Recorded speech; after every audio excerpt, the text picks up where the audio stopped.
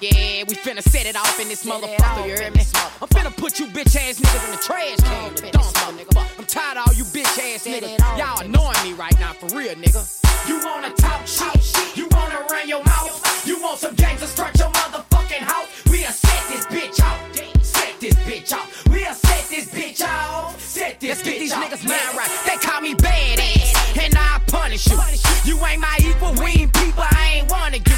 Since 98, I grabbed my plate up off the lunch table. I told mom I'm thugging outside, we don't need cable. Now I'm the nipples on the titty, I'm the motor caller Hemi, I'm the V12 and that 760. You niggas bitches, we real niggas with G codes.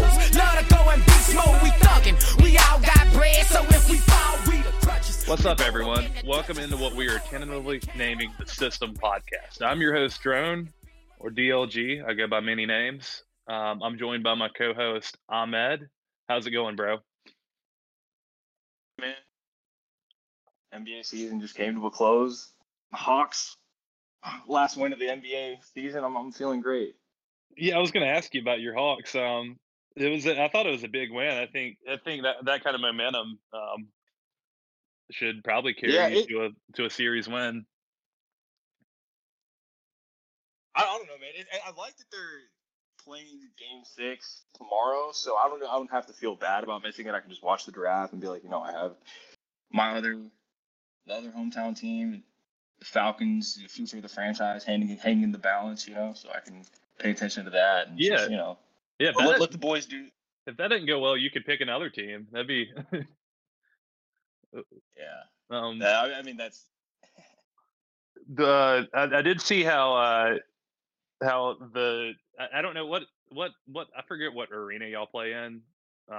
State Farm. Yeah, State Farm had scheduled a Janet Jackson concert for the same night as Game 6 because they were like, "That's not happening." It's cool to go. Yeah, the city just didn't believe in us, man. Yeah. The city didn't believe in us. I didn't believe in the Hawks. The Hawks didn't believe in the Hawks, man. Like, DeJounte Murray tried to assault the ref in Game 5. Like, no one wanted to be there, man. But they made it happen. At least it was Janet. I mean, at least it wasn't like, all right, we have like a Jagged Edge concert, and we need to like go ahead and schedule that or something. This is all Jagged Edge. Yeah, I did want to mention you had a semi-viral tweet yesterday about going to Game 7. Would you like to read that for the podcast listeners?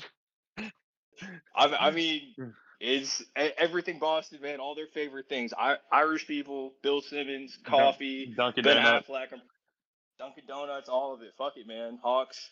The Departed. Hawks in 7. Hawks already won the series in my heart, man. They put up a respectable game. I'm not gonna lie to you. I did emotionally hedge and bet the Hawks losing in 5. So, but when I pay that money 10 times out of 10.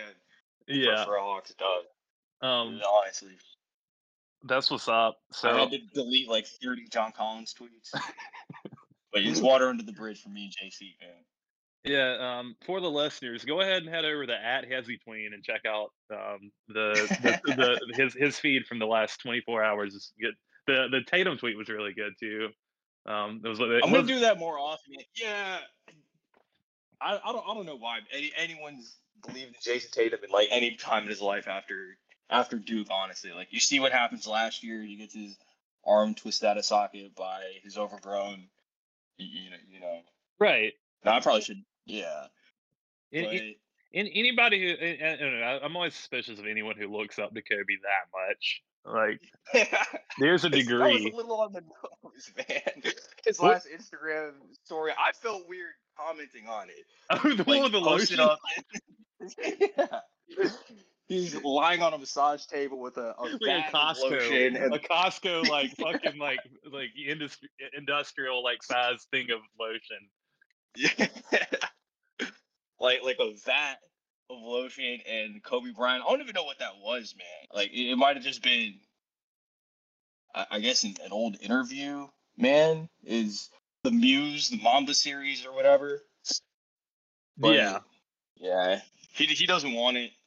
It's, I guess, going back to Boston for Game 7 after tomorrow. I think my favorite part about the game, because I just assumed, we were going to lose, we were going to bow out. semi-gracefully. I mean, it is gracefully. It's losing in 5, man. It's called the gentleman's sweep for a reason. But yeah, I assumed we were gonna lose. I was in bed and I, turned on like the little stream on my phone, as I'm going to sleep and see that Trey shot. And I get to go online and pretend like I watched the whole game, man. It's the beauty of it. Right. Beauty of sports. You gotta love it. I don't think I'm gonna be watching. That's what we're doing here too.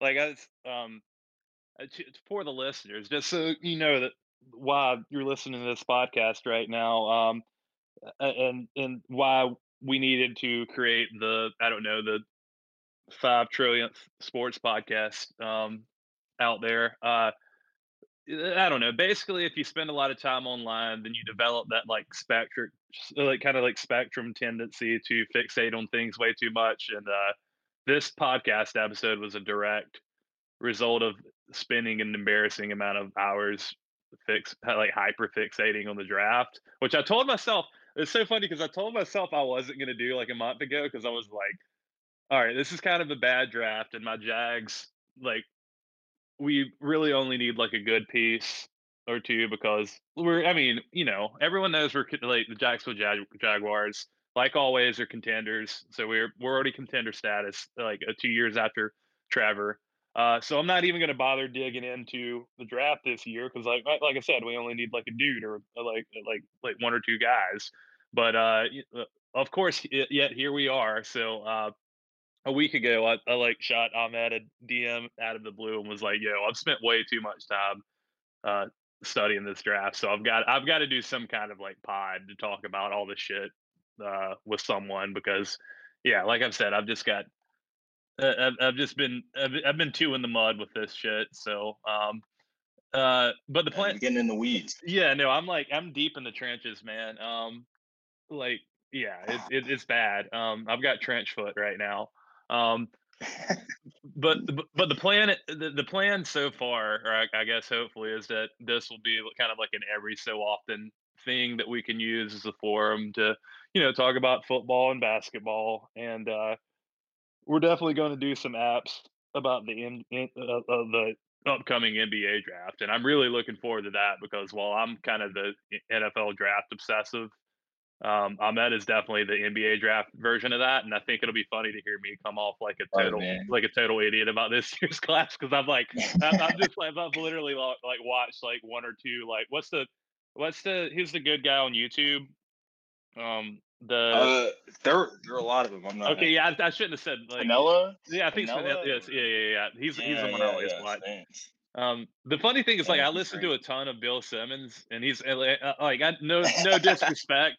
He's probably my biggest sports media I would role never, model. man. But it's funny how I'll pick at him for his takes, and I'm just going to be doing the same things in a month because I like watch probably as much or as little college basketball as he does. So, and Ahmed watches like a fair amount of it. So he knows his shit. The beautiful game, man. The way the game was meant to be played. Yeah. Dude, tough baskets in the mid range. Yeah, you gotta watch. Really let to see the ref shine in the college game. Love everything about it. You gotta watch like Houston Baptist versus like Eastern Texas Corpus Tennessee. Christi A&M. You gotta watch Northwestern State. Is it North? It's Northeastern with Hansel Emmanuel, right? No, that's Tennessee Tech. I don't know. He entered the transfer portal, man. Oh, he entered the transfer. Okay, no, he was with Northeastern, right? Or he was with the Louisiana. No, it was an HBCU, but okay. Either way, man, he's out there to be had. Shit, he might enter the draft for all I know. He should be, man. That'd be a good new direction to go to post Jordan. Have a but yeah, so that's basically the plan with the podcast, and we'll have some really good guests on. And for this episode, we have a really special guest, someone who I respect a lot as far as their knowledge of the game of football, and the inner workings of especially the wide receiver position. And I think Ahmed shares that view. So without further ado, I'm going to introduce our buddy Whip Route. How's it going? What's going on, y'all? How y'all doing? Man, good. Just Do we add our second special guest on, Quentin Johnson? Quentin, like to hop on the I have call? something to say to him. Trust me, I have something to say to him. I'm about to turn on the like Funk's Flex beat, man. Yeah, Like cook on Quentin Johnson for 30 minutes. we got them both I on got IG 800 Live words right now. available. We got them both on IG Live right now, and it looks like the Soldier Boy, like, what was it, Famous Dex thing? Famous Dex, yeah. It's just this whip out screaming, "Go get your chain back!" from Whip out and Quentin Johnson going band for band on Instagram Live right now. That's Yeah. right. Yeah. 2020 all over again. Should we start with the wide receiver rankings, or should we just go overall, like what he thinks about the class? Because I'm interested to know where you like rank this class just generally over the past like three. I feel like you've been watching like at least like NFL prospect wide receivers wise for a couple years in depth. Yeah, like let's get it out Yeah, the way. Let's get it out the way how bad this class is. Dude, it stinks, dude. I'm not gonna lie. Like, it is like probably like the worst in like 5 years, I'd say. Like, it's just like straight up not good. I don't remember who I was talking to with, but there's probably like 8 dudes in like the top 10 that like can only play on the slot. Like, and it's just the most like depressing football watch ever because you're watching like a 5'10" like mental and physical midget like struggling to get open against like a Maryland like nickel, and you're like, oh my god, what am I doing with my life? Like, there are people outside that I could be talking to, but I'm watching, like Yeah. Parker Washington tape instead. Yeah, no, that's Parker Washington is a good example because it's like good college player, You're right. but like yeah, it's I mean he's like a clean prospect, I guess, in a lot of ways, but like it's like yeah, he's struggling on some of those reps too when he's faced with like a I don't know, like the more athletic defender guarding him or whatever. Anyone over 5'11". Now for like the uninitiated, so someone like me, what's the difference between like the main difference between like a player that can play outside and in the slot, and just like slot only? Yeah, that's like a good question. I think a lot of people mistake it as like a size thing. I really don't think so. Size doesn't matter. That's I'll say that definitely what I thought. Okay. Yeah, Yeah, I'll say that every day. Yeah, I was gonna say like Um, Tyreek Hill's like arguably the best receiver in the league, and he's I mean what like 5'9" probably. So Generously 5'9". yeah, Like, probably more like that dude 5'8" is and a small. half. So I mean, I think like a lot of it is kind of your ability to like feel your space between your body and the sideline. I think that's a really hard skill for some people. Um, a lot of it is also like, if you don't have really good like body control and like the ability to separate your body really well, like if your shoulders and your hips can't move independently from each other, you're going to have a really hard time as an outside receiver because so much of that game is going against the most athletic, the most physical, DBs. And I think that, not being able to be completely in control of every aspect of your body, it just makes that outside game so much harder. There's just so many little nuances that happen out there that don't happen in the slot. Not to say that like the slot has its own nuances that like some outside guys just can't do it, which is why we have this differential. But I think there's just so much more body control on the outside that you need that guys who just don't have it just don't have it, and you got to kick them inside and just hope that they can contribute there. I'm glad you bring that up because I mean, eventually we're going to talk about him because he's everyone's consensus wide receiver one, it seems like. But I by the way, everyone go check out Whip Route Substack. I'll link it to whenever I post this on Twitter, like the episode or whatever. But really just like great film breakdowns, and that I agree with like almost all of it. So and you learn a ton about the receiver position by like reading what he writes about these guys. But I think one of the things he wrote about that I agree with on JSN is that he, like his body control is like I don't know if you said elite. I'm not going to put words in your mouth, but it is very good. Or I am that's correct. Like that's something you've said, right? Oh, for sure. Like it is like the part of his game I think that is like the no flaws. Like that Yeah, is what he is. right. I guess that what I what I wonder about, I guess what when we're talking about like what makes a wide receiver, slot dependent or like they can play outside, they can play slot, whatever, they can be moved around, they have variability. Maybe the one thing that uh, keeps maybe JSN from being, I don't know. I'm not going to say like you can never put him outside, but from like a consistent outside presence is the long speed. Are we in agreement on that? Oh, for sure. Yeah, yeah. Which is funny because like um the like I've become known amongst our whole like I don't know like football Twitter circle for calling him Jackson Sloth and Jigba. It's like a It's slander a good name. name. Yeah, Great but name. I do think he's a good receiver. And one of the things that I find funny is like even though we're kind of all in agreement that he's pretty slot dependent, um, the guy that draft Twitter seems to think is like the like slam dunk outside receiver is QJ, and they couldn't be more different from like a body control standpoint, right?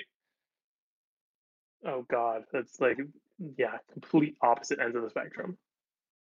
Yeah, I mean, yes, Like I'm like giving you the floor to talk more about like that oh because yeah. it's just because I mean, eventually I was gonna kind of I know you kind of have like a loose ranking in your head. But I did want to just because I think everyone or like the draft community or slash I guess the NFL too kind of has their consensus three tier with Quentin, Jackson Sloth, and Addison.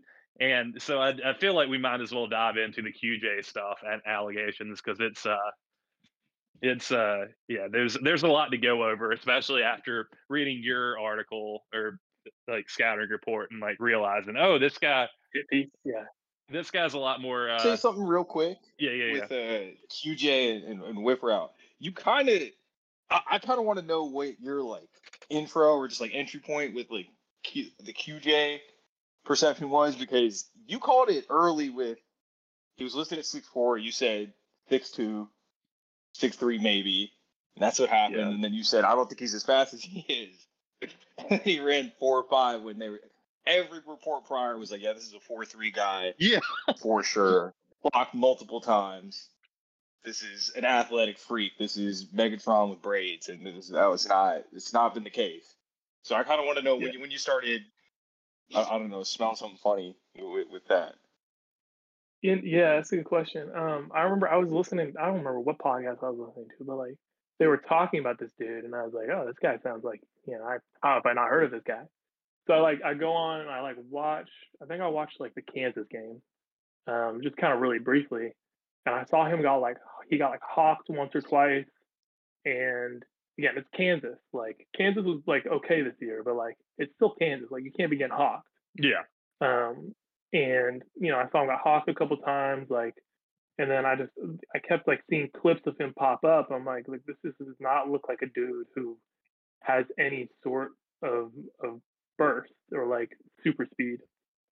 And I don't know what it is. Like I'm really fortunate. I work with some dudes who are really really freaking fast. So I get to like there's a couple dudes that I've worked with that have run low 4.3s, like low 4.4s. Like I know what that speed looks like and feels like. And when you look at Quentin Johnson, it's just like he's got long strides, so he eats up cushion. But like you just see the way DBs play him, and you see like how he gets hawked down, and the way that he has to move in open field in order to create any kind of separation between him and another defender. It just kind of is all the hallmarks of a guy who really can't move that fast. And then I remember because we went to high school in Texas, and if you know Texas high school football, um, everything revolves around that, and they try and hide deficiencies really well. So the dude in like high school, he was a really big long jumper. I forget what he jumped, but he jumped something crazy. And he high Okay. jumped. He was a really good high jumper. He might have done triple too. I don't remember. But there was not a single 100, 200, 400 time. Like there were no sprint times. Which is bizarre. As someone that comes from like ran track in high school and college, I feel like that's almost unheard of. I never thought about it in the full pod context. So that's pretty interesting. But yeah, you never see jumpers that at least at like a small meet don't run the 100 or 2. Exactly. So and that's kind of where you start like because everyone has recruiting advisories, and he was a big time recruit, so of course he had somebody advising him. But like I've advised kids like I had a kid come out and run an 11.6, and I was like, you got to stop running hundreds. Like you're not running another one. Like you had a bad day, it was raining, you pulled your hamstring, you ran 100, you never ran it again. Like I don't care what the story is. Like you ran one, you don't. And this kid has big offers. Like so, I just understand what that kind of process looks like. So when I log on to your athletic.net and I see that you don't have 100 time, but you have jump time or jumps, it just, you start clicking things together and you can kind of paint a picture pretty quickly. And um, glad to say, I'm right. Everyone else is wrong all the time. Yeah, you can do a victory lap on this one. But on like the same token, he's gonna get picked in the first round. He has strengths, and I was full. I thought he was gonna run really fast. I saw all the like yak stuff in games, and I had similar, which is kind of like heard through the grapevine, like, oh, there's this crazy receiver at TCU. So what were some of the I don't know, the positives you saw with Quentin Johnston? I mean, he is like he is a great athlete in a certain sense. Like he obviously jumps out of the gym, like no doubt about it, and he does have a really big frame. I think he does have some like pretty decent feel in the open field sometimes. And I think that like I wish I could see like how tall he's been the last like 3 years, because he moves and operates like someone who grew 3 inches in the last 2 years. And I think I mean, I think he probably was 6'2" when he was recruited, but it's just interesting to see like, hey, like he does have these really athletic traits, even if he doesn't have that long speed. Like, is this someone who, with time, can they grow into a body? Like, can he grow some more coordination? Like, does he need to learn how to juggle? Does he like what is happening for him that he's not quite in touch with his body? And I think that is a really interesting question, because I think there's ability there. I don't think the guy can like never be successful. I just think with the skill set he has right now, and with some of the stuff I've heard, and I'm not going to get into it, but like it just seems that he's kind of on a track, and it doesn't seem like he's going to leave that track anytime soon. Okay, boys, we got him. We got him to say something positive about Quentin Johnston. Shut down the operation right now. This mission accomplished. Clip we did it. No, I know. Yeah, I also is the kind of like rumors, like all field stuff you heard about. Is it that he's an anime fan? Because that's something that knocks him in my book. It's not. You know what? I've actually heard that one. I had to drop him down a couple spots on my big board. He's a TikToker. Yeah, had to take him down for that. Yeah, and just typical. That's a big red flag. He's got that one. I mean, yeah. Again, I think I'm mostly joking, but like, I don't really care about this stuff. But like, he does have that one TikTok where he's like, it's like him, like a still of him on the field, like a highlight real still of him like doing something cool, and then it like cuts to like the anime illustration of it, and I'm like, man, that's tough. Like, but no, what was I gonna say? Yeah, I kind of I didn't really hear about him until this season. I like to full disclosure to I guess the podcast listening community, but like I'm a big Clemson fan, so like most of the college football I consume is like the ACC, and I know that's the garbage conference, but I mean every once in a while it produces like a great QB prospect, or I mean it definitely, I mean they have their hits, but it's usually the ACC or SEC. I don't I struggle to like stay up and watch the Pac-12 or whatever. I mean, not that that's like a garbage conference or anything, but like same thing with the Big 12. I just don't get around to it as much because I'm like mostly watching ACC and SEC. Um, but yeah, I didn't really hear about QJ until this year, mostly through college fantasy football. I had like my own league for the first time, and we did a draft, and everyone was like, "Oh, you got to get QJ." And so I did. do say what's up?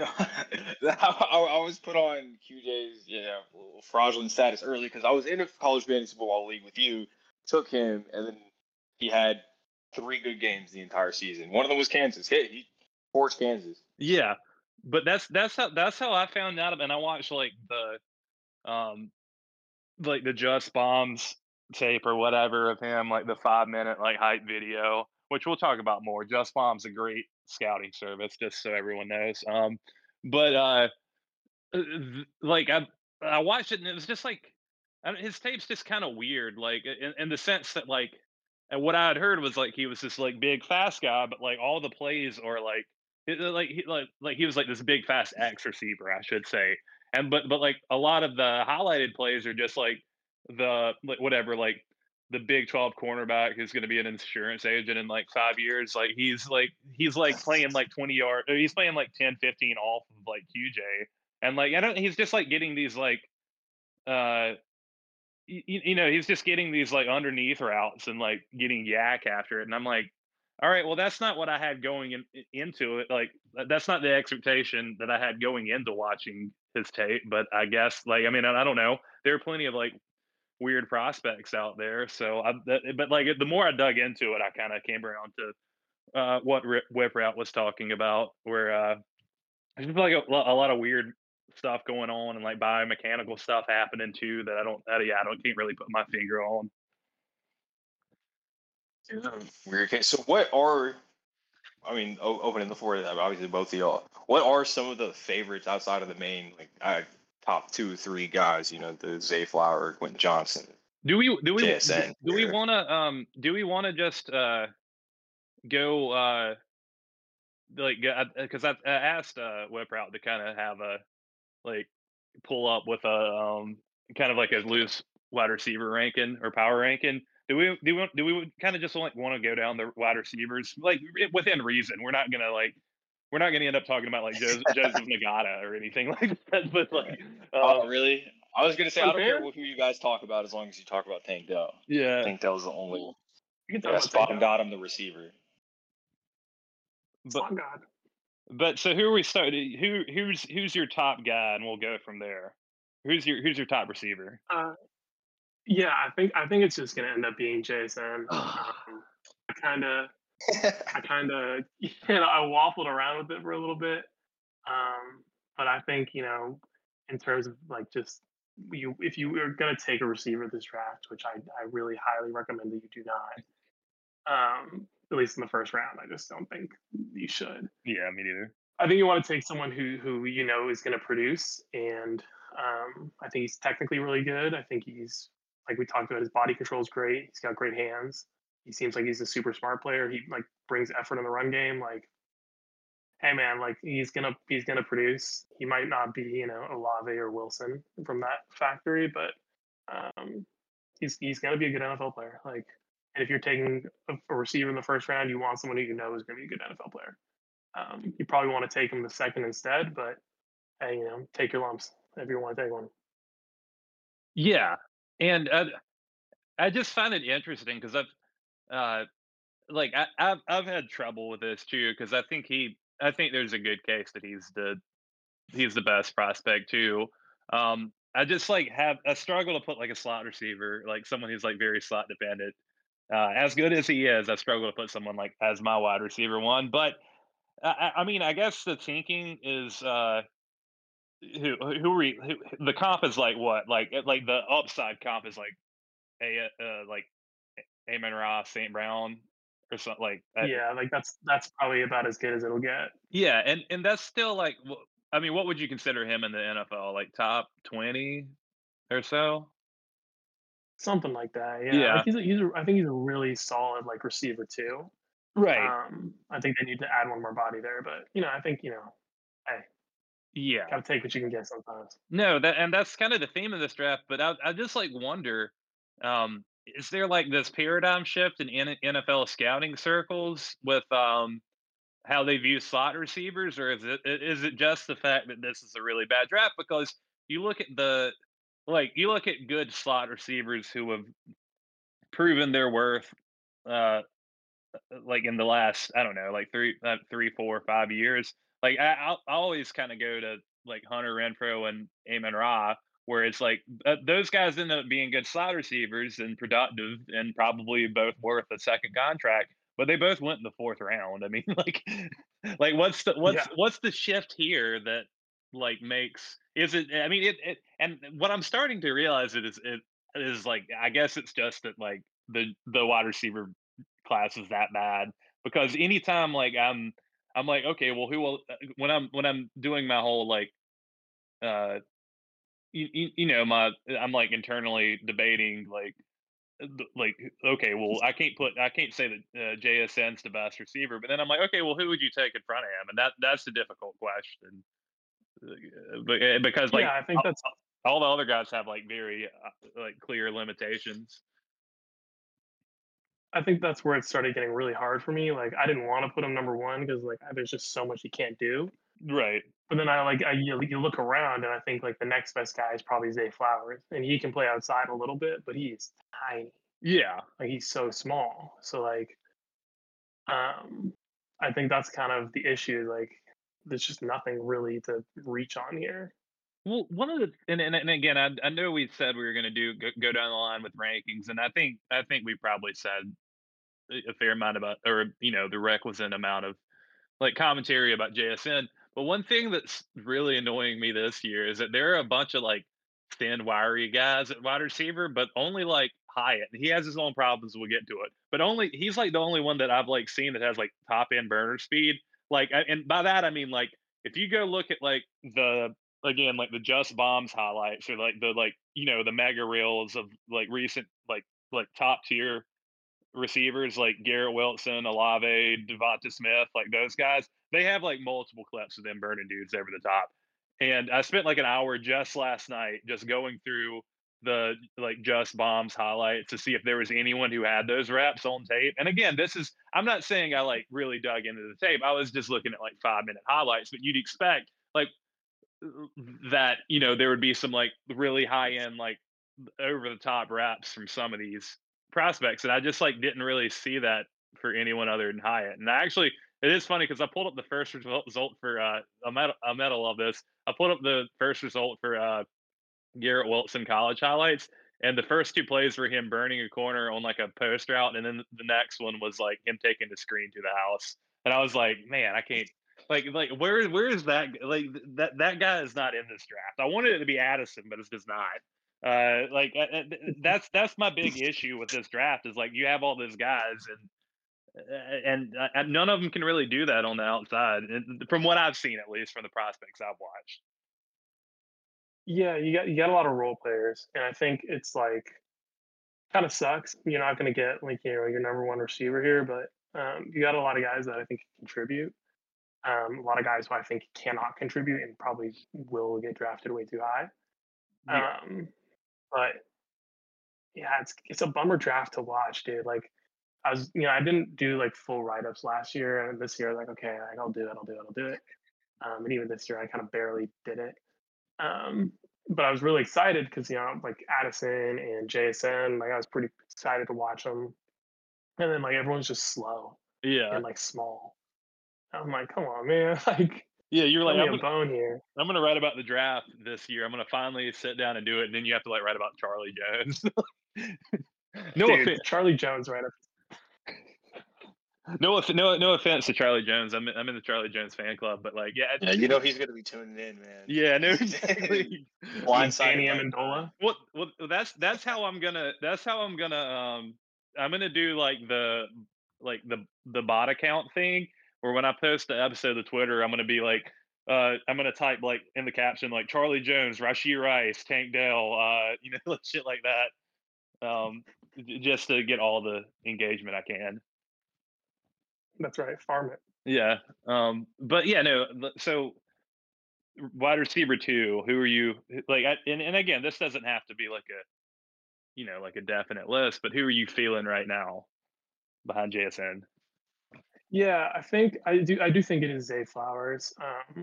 I kind of wrote about it a little bit, but he does remind me a little bit of like Brandon Cooks, Yeah. but like maybe a little bit better in open field.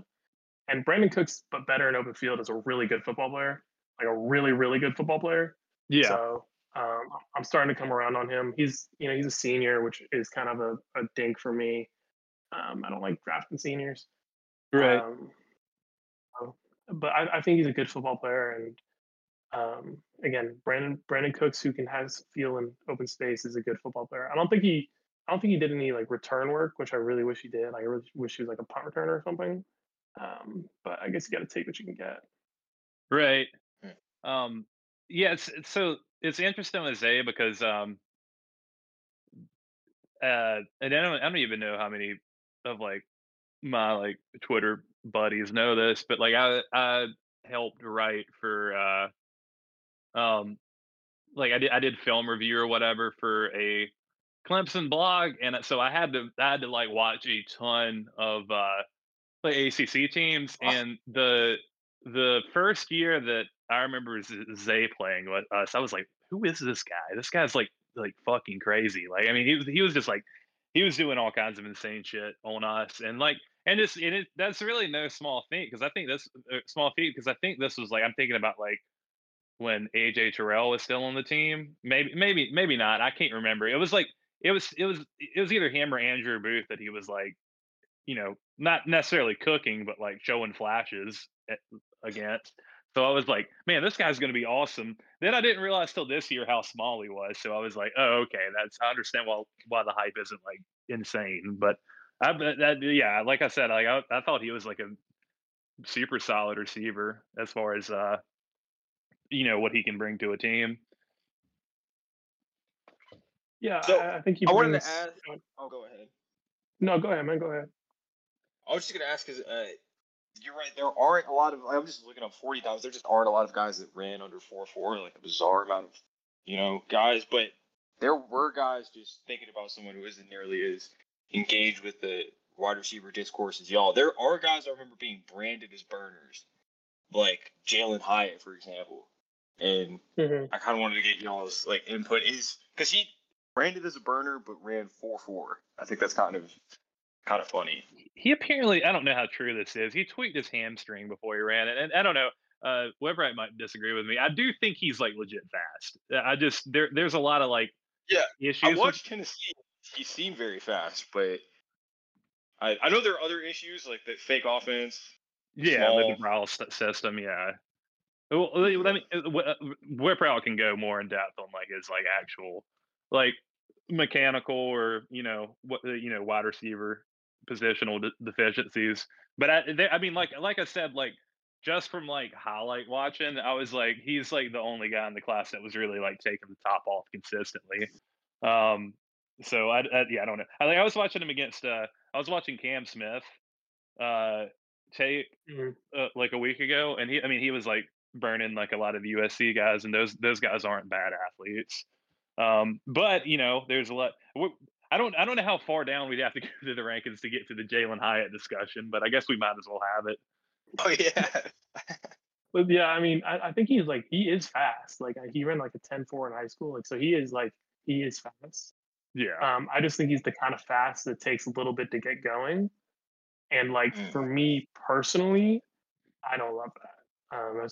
That's just kind of the way that I look at it. I don't like guys who need 15, 20 yards to get going. I like guys who take 10 yards to get going, even if they're not quite as fast. Um, because it's about the perception of speed rather than the reality of speed. right. Um, It's what and I guess it's what the scouting community calls like suddenness or whatever. Or am I off on that? exactly. Yeah, right, yeah. So I think he is legitimately like verified fast. 10.4, like I said. I just don't love the way that he gets to 10.4. But yeah, that's kind of Yeah. it on him. I don't Ranked don't think he's personally. very good. Well, Where do I have him ranked personally? Yeah. Low. like really low. Not even a number low. That's Yeah, like good for the class. probably outside top 10. Like, Wow. actually, this class sucks. He's not a top 10, but I guess teams kind of see why he's gotten hype, and like I worry that teams are going to draft him thinking he's like Deshaun Jackson, which is stupid. Like I remember Lance Zierlein had that comp, and I was like, "Come on, you do this professionally, man. Let's try a little bit." best comp ever. Yeah, but like I guess like what like if I'm trying to think of like a um not necessarily, I'm not, best case scenario would be the wrong wording, but like and like a team using like trying to be logical about picking Jalen Hyatt. And I guess they'd want some kind of, they basically want, like, I think your comp was Anthony Schwartz, and you basically want like a jet sweep slash like 9 route merchant. And I don't know how, Exactly. I don't know how valuable, because like even like I thought like Mecole Hardman was probably a better prospect than him, but like you kind of see how like Agreed. that worked out. Like I mean, like Yeah, he's kind of okay. not that Mecole's useless, but like it's just like not, it's not first round shit. It's not like it's barely like second round shit, if you like, to be completely honest. Yeah, and like he doesn't have any other like kind of redeeming skills, and he's not good after the catch. Like straight up, he is not good. Oh no, yeah. So Yeah. like it gets to a point where you're like, okay, man, maybe you should have run the 400 and been in the Olympics instead.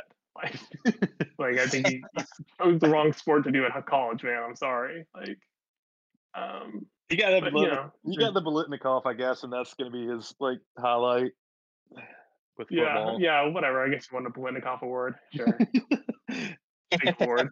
Yeah, who cares? But no, Who cares? Yeah. uh, yeah, I see exactly. I mean, it's pretty apparent what you're talking about with like the suddenness and stuff on tape. Who would you say? So we got Zay Flowers in the books, and yeah, he's definitely a guy who can play.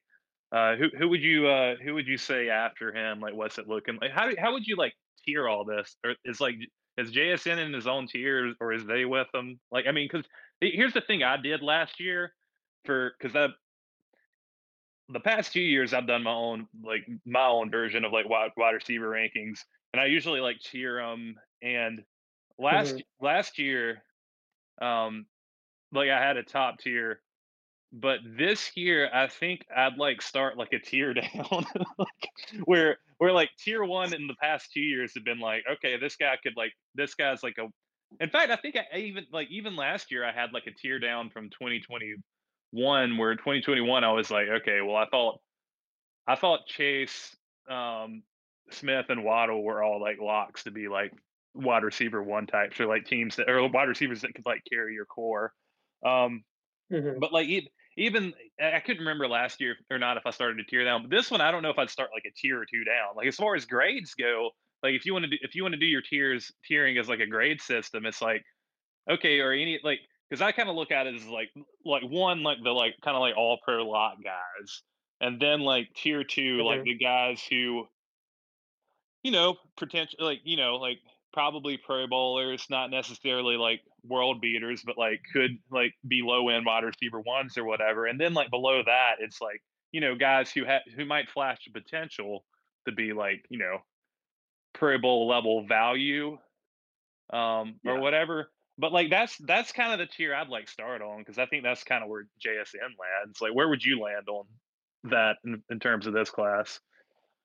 That's basically exactly what I did. Like I put on my subs. I hate grading. Like Right. this is my football coach horse for a second, because like I think that everyone serves needs and you got to draft for needs, blah blah blah, whatever. So like I'm not smart enough to like do like the grades that they do. They all do the grades out of 8. I don't understand why. I'm not that smart. They have to dumb it down for me. So I did 1 through 10. Um, 10 is like like your Julio. Like I was like, that Right. guy's gonna be a Hall of Fame. Like okay, I know what that is. And then 9, like you said, like it's your all pros. 8 when are like all pro, and just moving down. But like again, Jason the number one, and I have him down as a 7.1, which is Pro Bowl potential, high end wide receiver too. Right. Like there's just no one I think who is literally any better than that. And that again, like that sucks to watch. Like it's hard, like just watch a million receivers who are worse than someone who has Pro Bowl potential. So like, I don't know, man.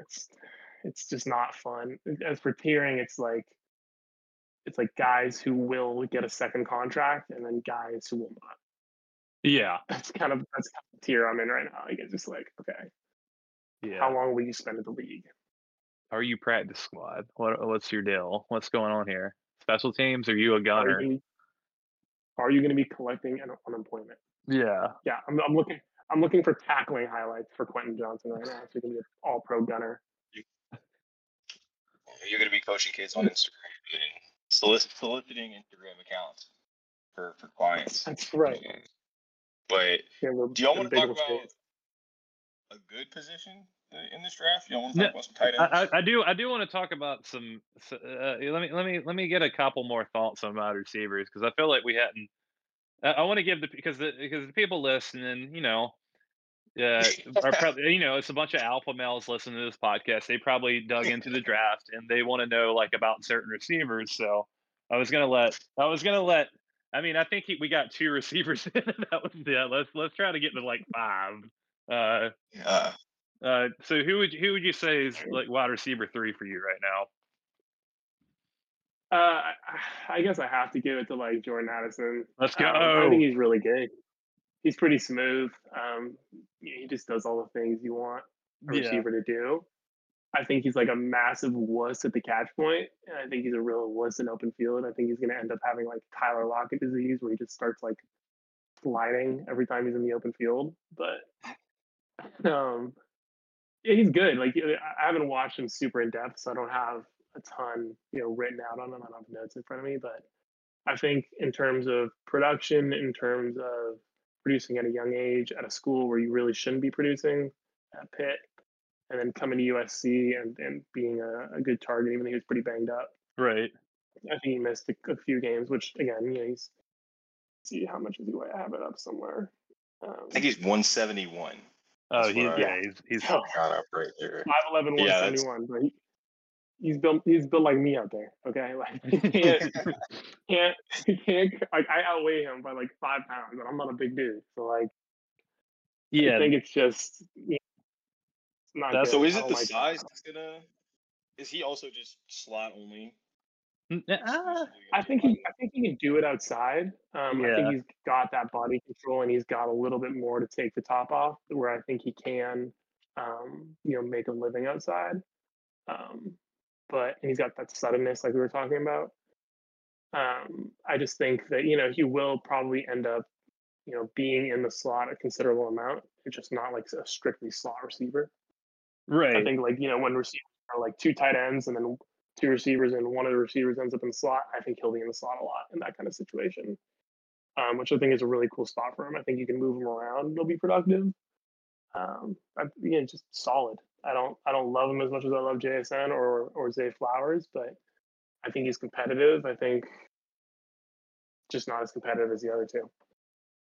Yeah, I admittedly do have like a I don't know if I'd call it a draft crush, but I did like Addison a lot. Especially like watching him break out at Pitt because of course like I said like I'm kind of an ACC head, so like I was like, who is this guy? Like I was like the quarterback really. I mean, I thought Pickett was a good college quarterback, but I was like I remember watching Pickett the year before and being like, okay, he doesn't really have that great of an arm. His hands seem really small. He doesn't have like a ton of athletic ability. I was like, but I mean, I don't know, he decent decision maker. And then the next year he gets this guy and like wins the Bolitnikoff as his sophomore year at 19, and I was like, okay, you have my attention, sir. And I guess like I mean I think like fundamentally he's a really good receiver, but I do like the whole like can he play on the outside thing. He has I also think he has like kind of like low end speed. Like he doesn't. It's not he can't really take the top off consistently, and that's something that disappointed me because I finally went back like last week or like this week and was looking through like the like mega highlight reels or whatever, and like please show me one play where he just absolutely like burned someone, and they're just like that. I don't know. I think I saw like 1 or 2 reps at the college level, and that's just like like for a guy that size, like you look at someone who I think people kind of underrate Devonta Smith's long speed, but like if you look at his like highlight reel at Bama, he's like constantly just like taking off and like leaving people behind and like just like cooking guys. And like as good of a receiver as I think Addison is, like there's still like something to be like there's something to be desired athletically, especially at that frame. That I'm like, yeah, I mean, yeah, I can't like it's hard to put him as wide receiver one in this draft. I'll probably end up having him like 1A, 1B with JSN, but like it is just like it's tough because and the soft aspect that Whipwreck was talking about is kind of true too, where he doesn't really block or anything. Whereas like JSN is a good blocker. Um, right. I mean that's something I saw a lot when I was watching JSN. I think Yeah, you saw that too. yeah, he's physical. He puts his nose in there, and I actually really like that. You're always gonna get a bump from me. I know receiver blocking doesn't like matter to people, but Right. it matters to me. And I really enjoy watching receivers take the shit out of DBs. And Addison doesn't do that at all. He has no interest in that. As I mentioned yesterday, he also gets the USC tax. I will not ever respect players from USC. I just don't respect them. Would you call Sorry. it University of Spoiled Children? That's right. University of Spoiled Children. um yeah, no, what was I gonna say? The whole blocking thing is like something that like people kind of like, oh, that's just like like that's just like like that's just something like coaches say and they don't really mean it. But like I mean, yeah, that's something that you like a guy to be a dog, and that's something that like besides the speed element, I mean, you can like if you're trying because I've seen people do kind of lazy comps to like like a poor man's Devonta Smith to add, and I'm like, Yeah. stop it. Like, I mean, like he first off, he doesn't have like really the long speed or the like suddenness that Devonta had, but he also like Devonta was like a dog for like someone that was like 167 pounds. He was like out there blocking For like real. Like, future DBs and like pancaking them like, and hey, shit. man, he went to Alabama. Like, that's the thing. The other thing, like, Right. Jordan Addison went to Pitt out of high school. Yeah. Devontae Smith went to Alabama. Like, don't like the athletic comparisons, the mental comparisons, like all of that is way different. He went from Pitt to USC. Right. And like, hey, I don't know how Lincoln Riley runs this program. I kind of do, but I I don't know what kind of the mental fortitude they have, but I know it goes down in Tuscaloosa. So Right. just you know, No, that makes sense. And I did want to bring up the blocking thing because I remember like a couple years ago. I know, like I guess it was like what? When's the last time he was the Panthers coach? But there was a like 4 years ago. There was a Ron Rivera quote at the draft. It was him and Marty Herney at the press conference, and they're or like at the combine. He was like, "The number one thing I look for with wide receivers is blocking," and I was like, "What an idiot!" But then I mean, it is something that's like underrated though. I mean, it's something that that you like uh, not necessarily just because of like the aspect of blocking itself, but because of the physicality, right? it's for me like when I talk in like in my receiver room, like we don't talk about winning blocks. We talk about inflicting punishment. Right, And the mentality is like, hey man, like you're not getting the ball on this, but you better still win your rep. And when we go in and we chart our games together, we're looking for winning on 80% of our reps, whether it's blocking, whether it's running a correct route and getting open, even if you get the ball or not, or whether it's making someone miss in space. Okay, we are winning on 80% of our reps. And we have a pretty deep room, and I let everybody know if you don't win 80% of your reps, you're probably not going to be on the field.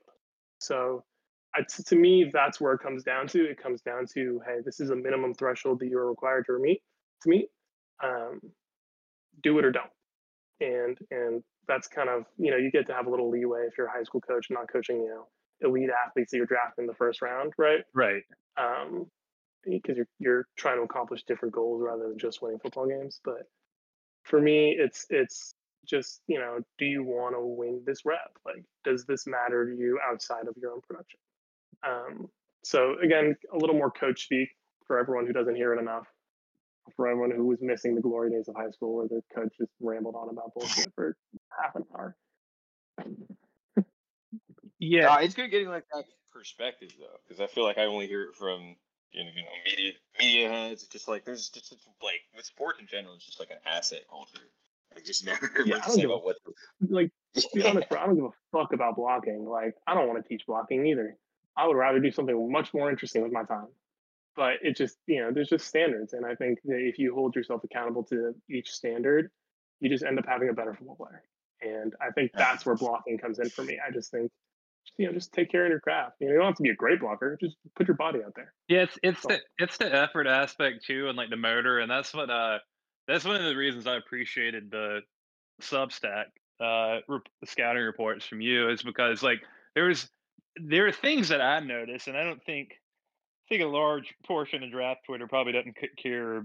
Even like it's probably not even that they don't care. It's probably or indifferent. They just like don't comprehend it because they just like started watching football a year ago. But like the effort plays. Like you had one good one about Zay Flowers where he was like basically a decoy on a vertical route.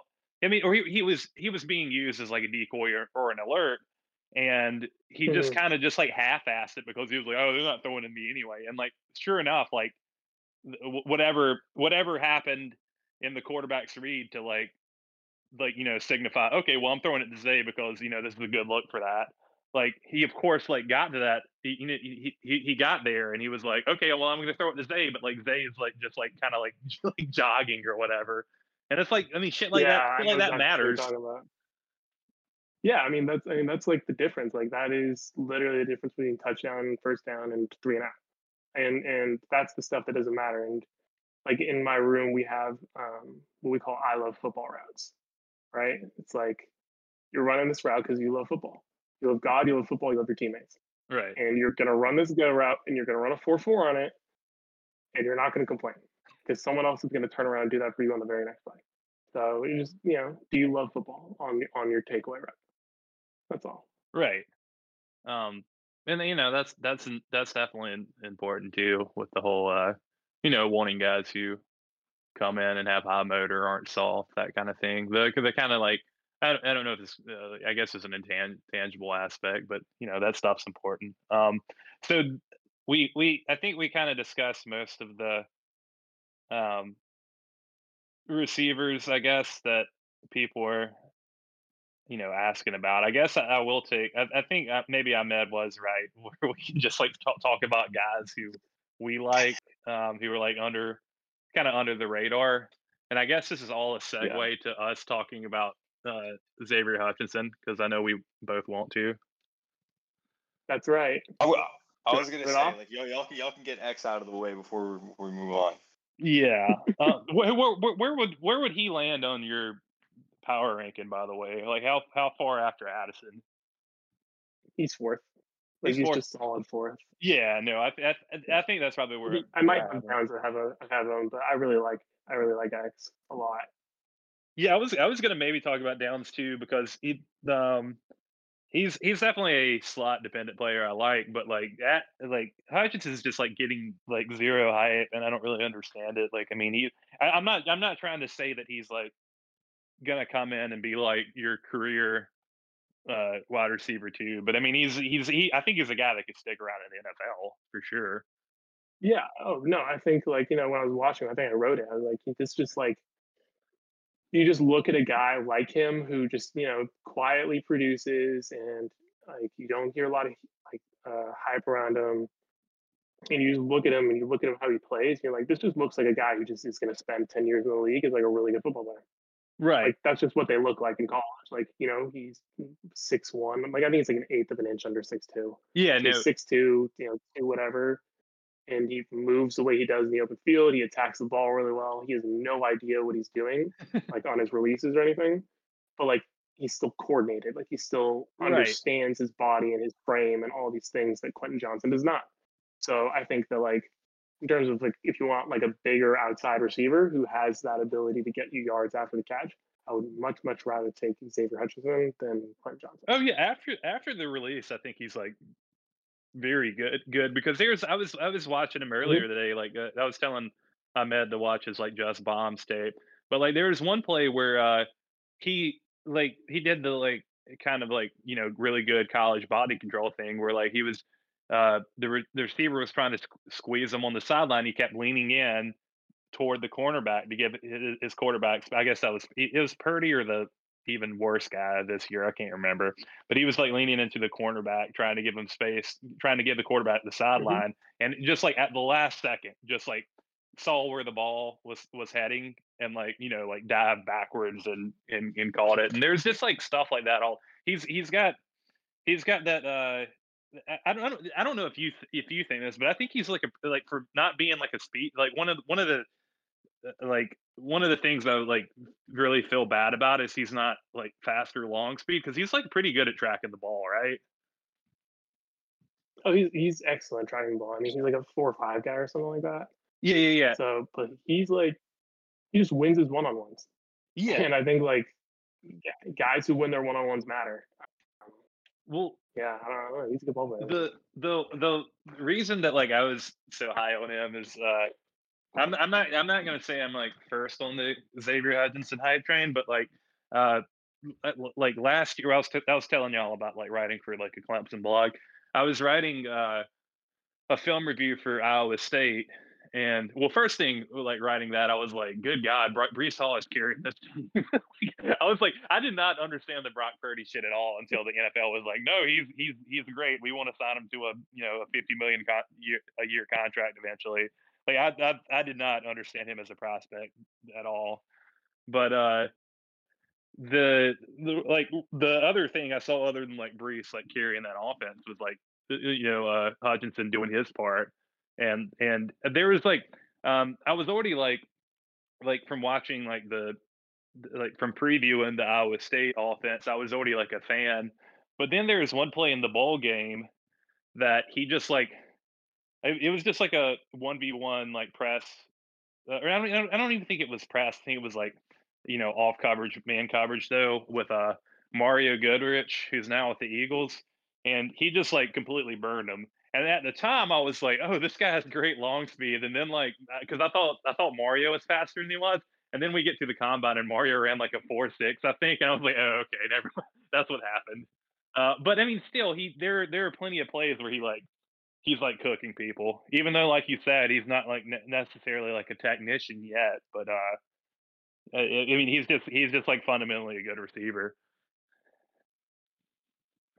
Yeah, he's just like sometimes I like you think like we all joke about just watch the Just Bombs production and you'll be able to figure out if he's good or not. Yeah, Like we kind of joke about it, but yeah, I think fundamentally, and I know that like I feel this way like when I'm evaluating players, and I know a lot of coaches like I've talked about this before, but like a college coach is going to watch 30 seconds of your highlight video, yeah, like and that's kind of the way it is. So you just watch a player, and if that player makes you excited when you watch him, he might be good. And if you know what you're talking about and he makes you excited, then he's probably definitely good. If you're just like a media member and you're like, wow, this football player looks really great, maybe shut up and play some football. But no, but I just think he fundamentally, like you said, he's just a fundamentally good football player. that's. Um, I'm glad you mentioned yeah, that with that mode of like watching prospects because that's one thing I've always um felt as far as like when I got like back seriously in the you know watching football and stuff like that um is like I think friend of the pod or future friend of the pod Betts used to say like you like the really high end players you can like watch 5 seconds. They're like five play. I think it was the five play rule where he was like you can watch five plays yeah, and kind of and that's the thing with like we joke about the Jess Bob stuff but like and I see it all the time with like new draft Twitter guys who get access to all 22 when they're like, well, actually, they're like posting like like all like end zone cut ups and stuff, and I'm like, you don't know what you're yeah, watching, man. Like, I mean, you don't. I mean, I'm not saying no, like I really do either. Like, I played receiver, and I feel like I know.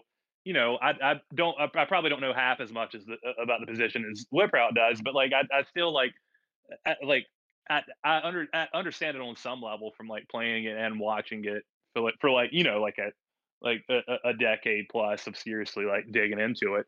But like the thing with those guys is like a lot of the times because it's funny because they'll like post like the all 22 cut ups and shit and be like, well, here's what he's doing on this, and they'll like call like a they'll call it like a release of pressure step, and you're like, what is going on? Like, but they they do this thing where they're like only looking really at like the top 50 players that like the NFL and basically the NFL has leaked with them or like the top 50 players or whatever.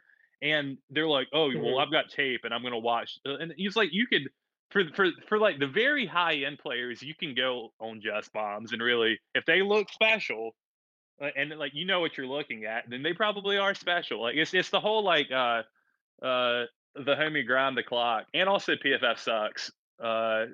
Who's That's right. currently RIP PFF yeah, sucks. who's currently deactivated.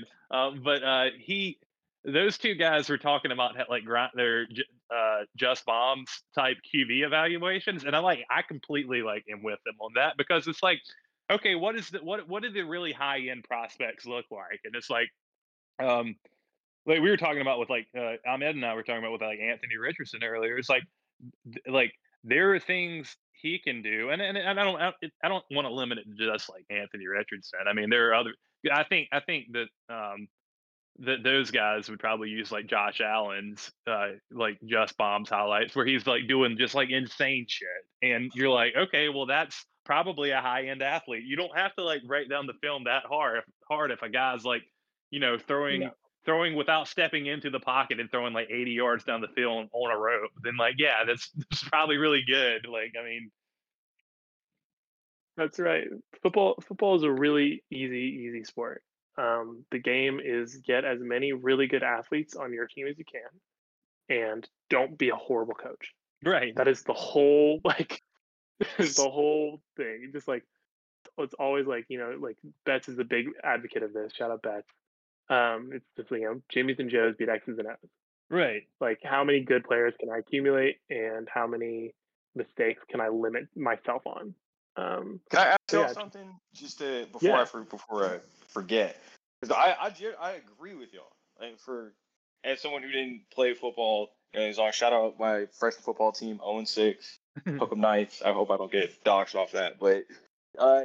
So I agree generally, but I think a lot of people like media types that they'll I don't know overthink it, overanalyze it because you'll have the few like guys that don't test well that actually do end up being good players. And do y'all see any like thorough line or like any consistent theme with the guys that don't? Like trying to think of like I feel like Travis Kelce gets used a lot, but that's a bad example because he's 6'5" and like no one's 6'5", 260, whatever he is, moves like that. But I don't know the non-freak athletes that end up being like quality NFL players or really good NFL players.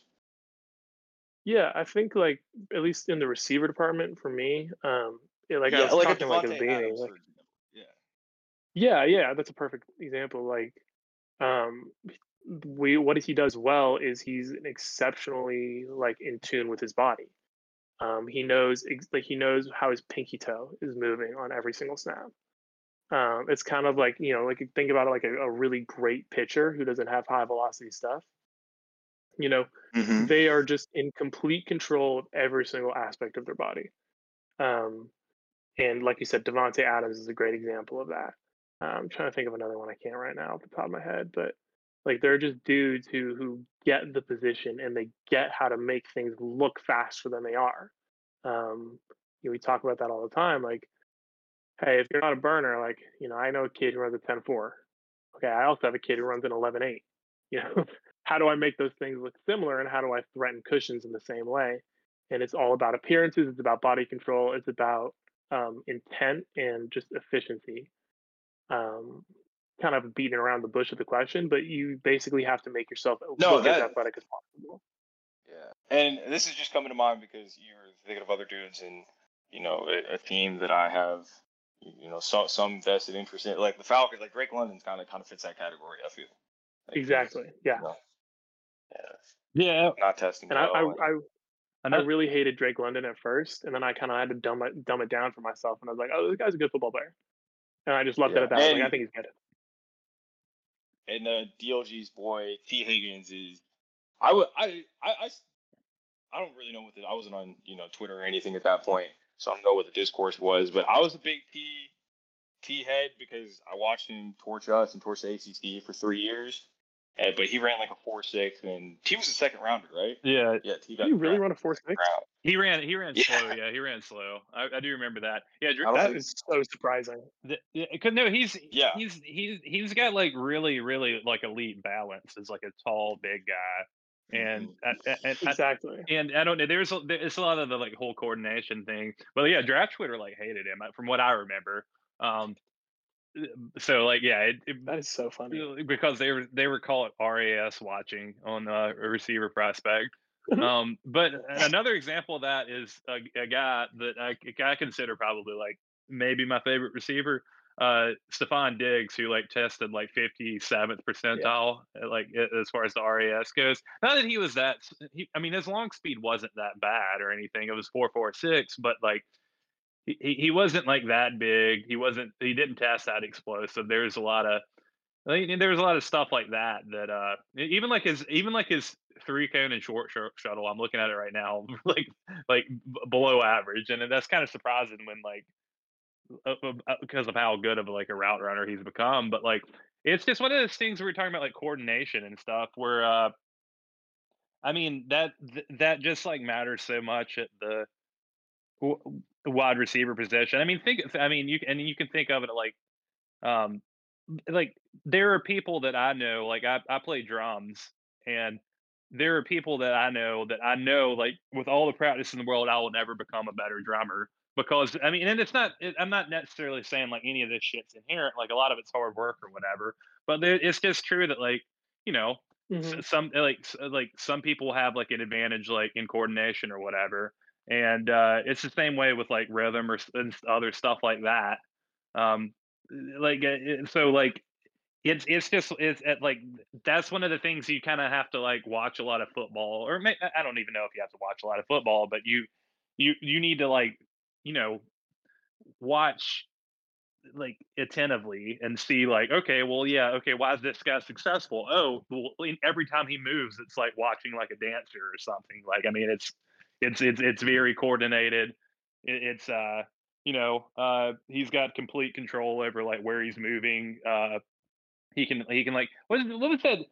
Ahmed, were you talking about that one Kadarius Toney clip from Florida a while back where he Yeah. just like Oh, basically dude. cuts the split somehow without touching the ground, without like his knees touching, and he like makes 2 defenders run into him uh Like cutting on a dime with like sell it short, like that kind of like start stop. yeah. Yeah. JSN actually has a nice clip that Whip Route posted in his scouting report where it was that like crosser into the end zone where the like strong side safety or the weak safety is trying to like wall him off because you know he like they watched the tape, they knew he was going to run a crosser, and he just like flips he like however he does it, he like contorts his body so he goes underneath both of them, and they like run into each other like Looney Tunes style. It's so funny. They both fall down. It's so funny.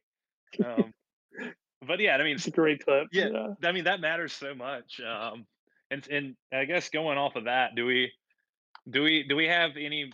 Do we want to talk about any more receivers that we're under the radar or whatever? And it's just because I really just as far as like The one guy.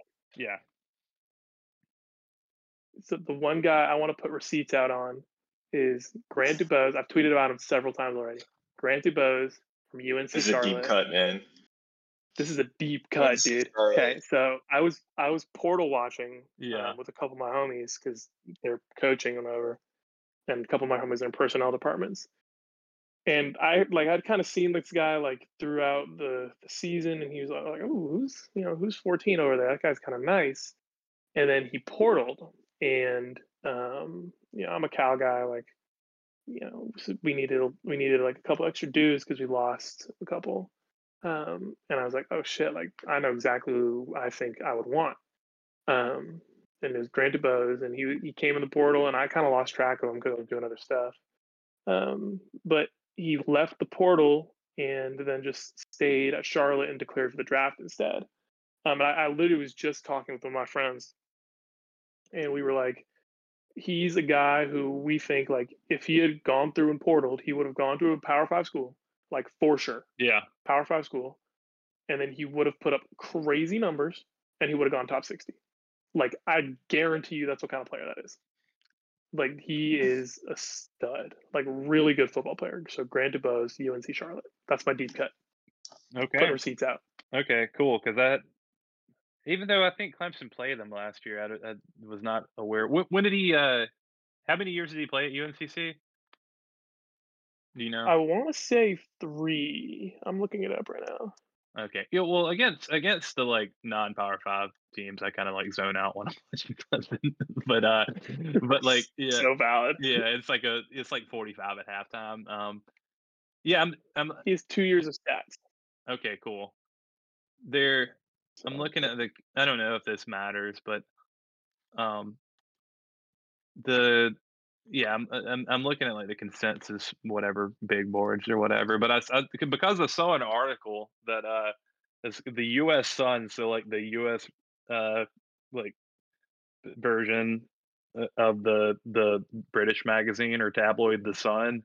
Uh, it says Grinder. I'm a top prospect in the 2023 NFL draft. Just 2 years ago, I had 4 jobs, including working at Walmart and DoorDash. So I really hope he's DuBose. I really hope he works out because there's like a ton of slander potential there with the whole with that profile. But just That's rough. y'all saw the did y'all see the Raising Cane's photo op those guys took today? No, Oh yeah, man. it's gonna be great. It was CJ Stroud and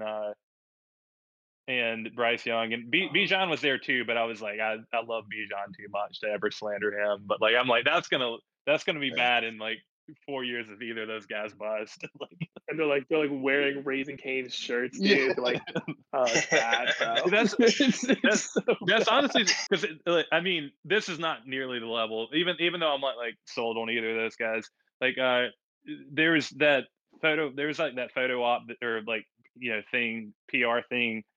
Stetson Bennett did after the national championship, either this year or last year, where he was like out the window with the headset on with Raising Cane's, and I was like, I understand why like guys do this, but like just know that like there are guys on Twitter who are gonna like use this to like very nefarious ends. Yeah. Like, Yeah. it's like Dude, They're way too I got offline to think about that. yeah, it's like Trevor Lawrence working the grill at Cookout, and it's like don't do that, man. I'm like I need and yeah, someone needs to hire me as like a top prospect social media manager and make sure I'd keep all this shit off the internet. I got steam coming out my ears trying to rope in the S2 test and working at fast food. I'm trying to think of how to say that without with Stroud. Without saying just saying CJ Stroud can't read a menu or whatever. I'm trying to work that in, but yeah. Oh my god. That's unfortunate. So Grant DuBose is the Grant DuBose. that's the like deep cut.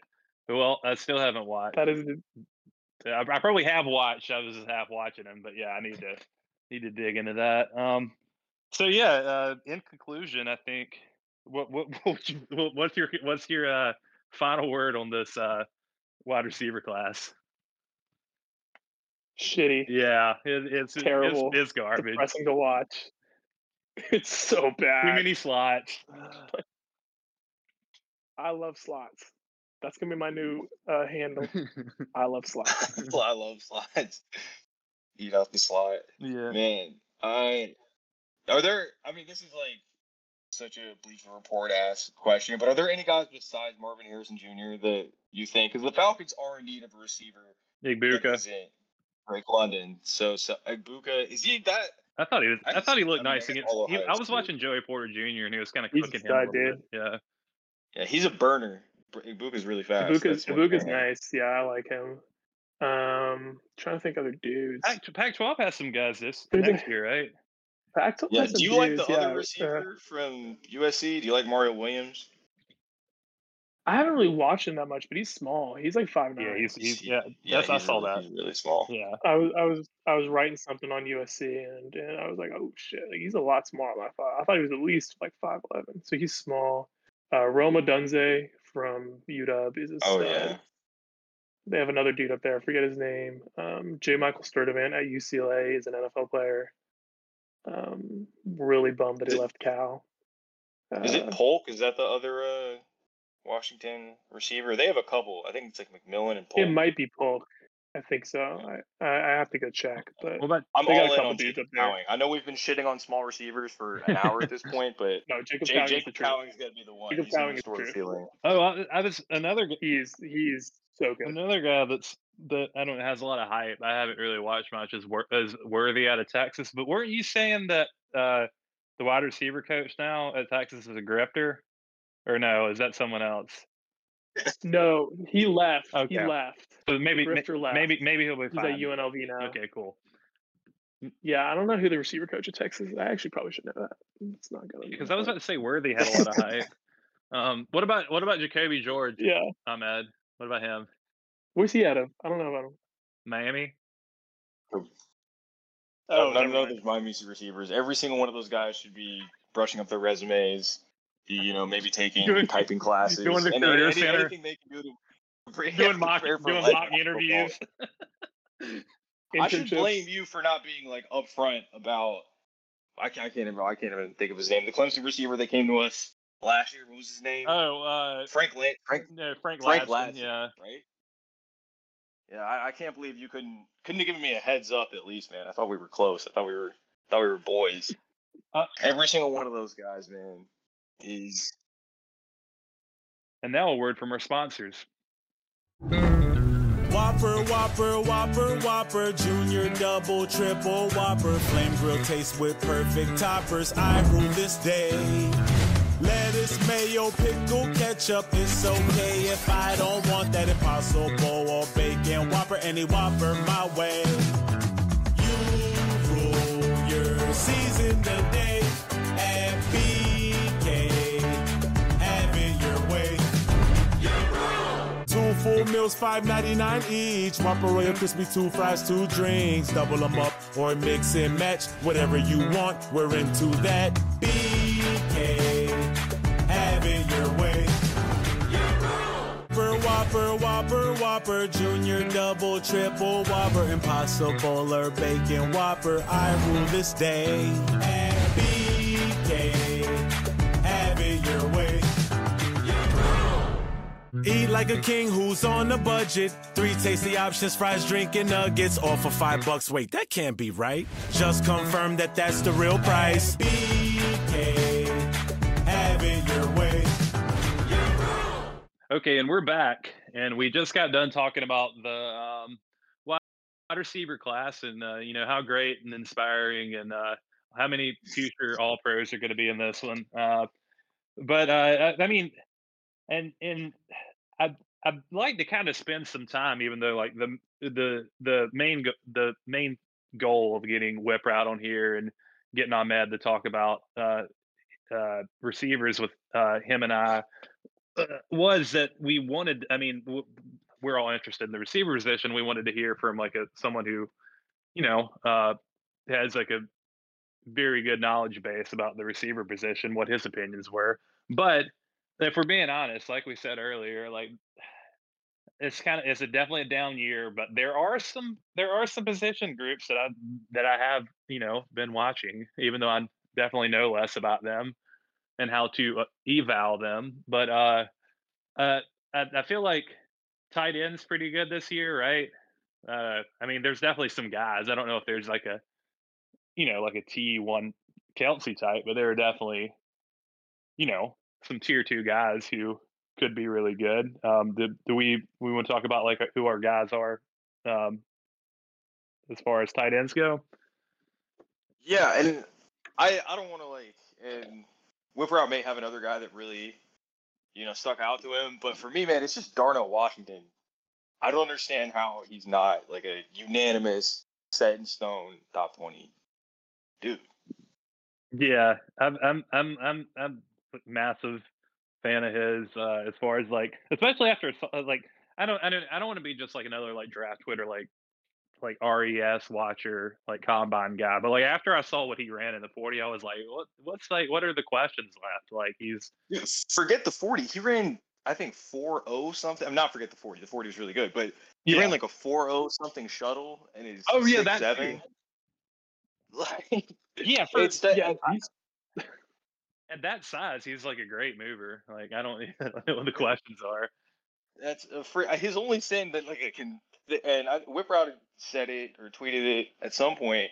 I think is being in the same tight end room as Brock Bowers. Like I can't really think of anything else that he did on the field that would be like stick out to me as like a red flag or would bump him down the boards. I'm not moving him past Dalton Kincaid is a 230-pound 45-year-old tight end or whatever he is. I don't get it.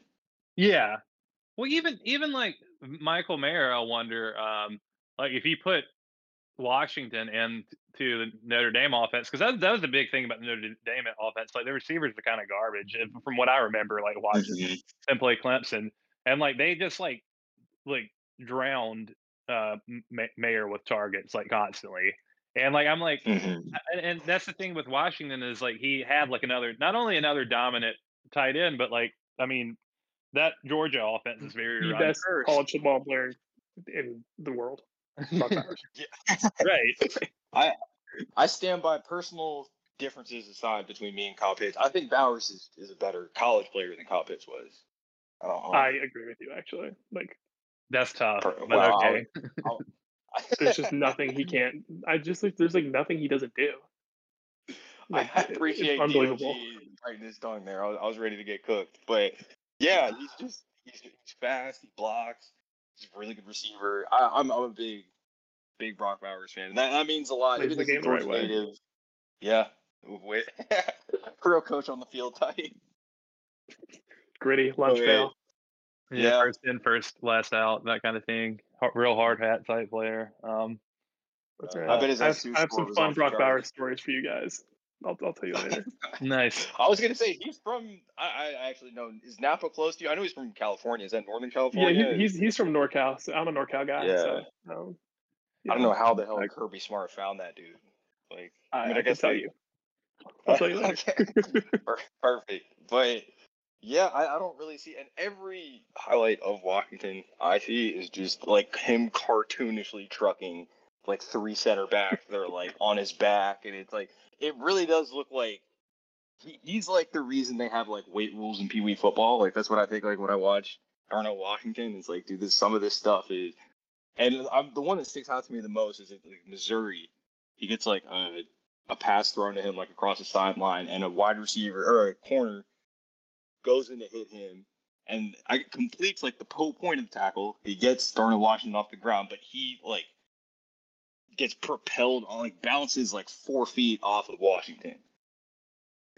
And I imagine a decent amount of people, listeners, anyone that's listened to this much, Draft Talk has seen it. But I don't know, man. I think I had Falcons fans on my ass saying that I'd take him over Bijan Robinson if we stuck at 8. I stand by that. You don't see guys like that really in any sport, honestly. In any walk of life, you don't see guys that move like that at that size. He's like, he was born to be a football player. Like, being that big and that athletic, like there's nothing on this earth that you can do other than be a really good football player. And like I said this earlier, but like if you could draft Mercedes Lewis in this draft, like where would you take him? Like I'd probably take him in the first round. So like top half of the first round probably or close. I may as well take Darnell Washington.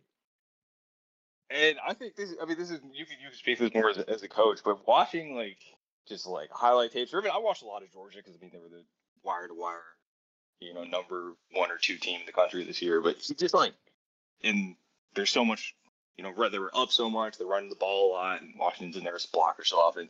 Just kind of seemed like a mean dude, like just finishing blocks, like flinging like defensive backs, and was still like standing over them. And I don't know, maybe that's just like, like DLG said, we got alpha males listening to this podcast, so that's the kind of shit they may enjoy. But yeah, that's right. But it just seems like that's the kind of dude you want it playing in both phases of the game. I don't know.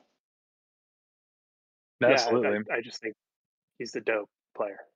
No further comments.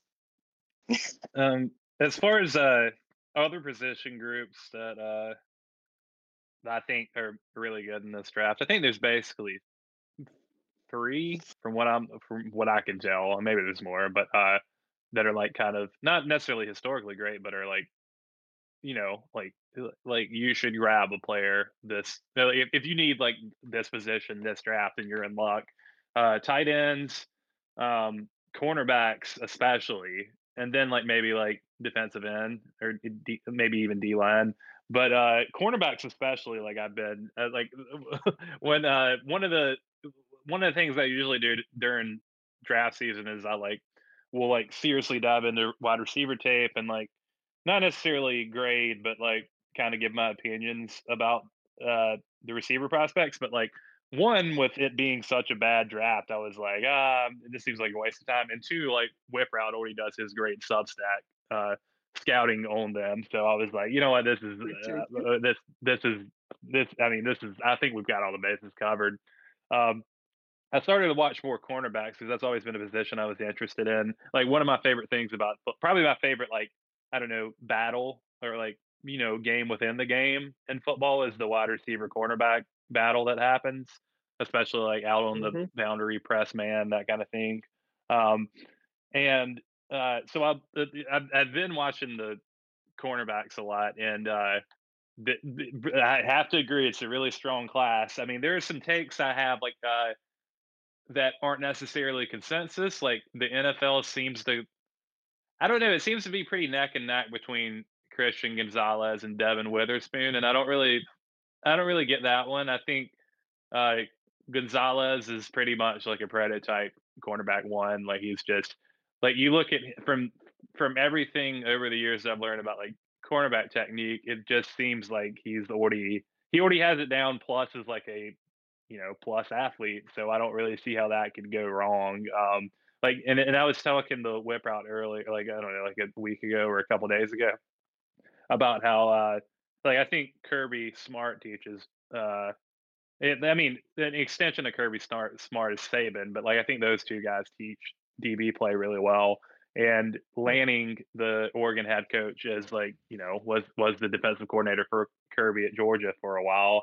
And I don't know. I think that you could really tell that like a lot of the stuff that I mean he's like the really like cornerback minutia stuff that like gets overlooked by a lot of like draft Twitter or whatever, but is important. Like really well balanced on like his scooch technique and like the way he feathers off a press man. It's just like little things like that. I think Gonzalez is like even the like taking away that. I mean, he's already a plus athlete, and I think he's good enough like frame wise and athleticism to get drafted in the first round. But when you add on those things, it's like, well, I don't really see why like he couldn't go like top 5 or whatever. Apparently the scouting community thinks he's soft, but I don't really see that at all either. Like he likes to hit. He might not. I don't. That's one thing I noticed. He's not like necessarily the best tackler yet, but like he's always like he at least like he never gets like really cooked. He always has hands on receiver, even if he like misses a tackle. So like him a lot. I think my like I'd probably put him. I don't know. I think he's probably deserving of a tier unto himself. But like I think Joey Porter Jr. is probably right there. He's just like a condor and has like 36-inch arms or whatever, and it's really wild to watch. But other than that, like I guess the next tier down. Or we were talking about Whipwrap and I were talking about him, but Emmanuel Forbes is crazy. Like it's just because So good.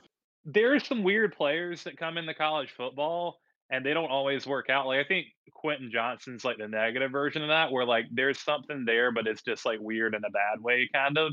But like Forbes being like he weighs like 167. He's like 6'1" or something, but is like he basically looks like a stick figure playing the corner position, and but it's wild to watch because he's like I think my comp that I told Whip out is cornerback Devonta Smith. Not to say that I mean Devonta Smith just like one of the best receiving prospects in quite a while, but like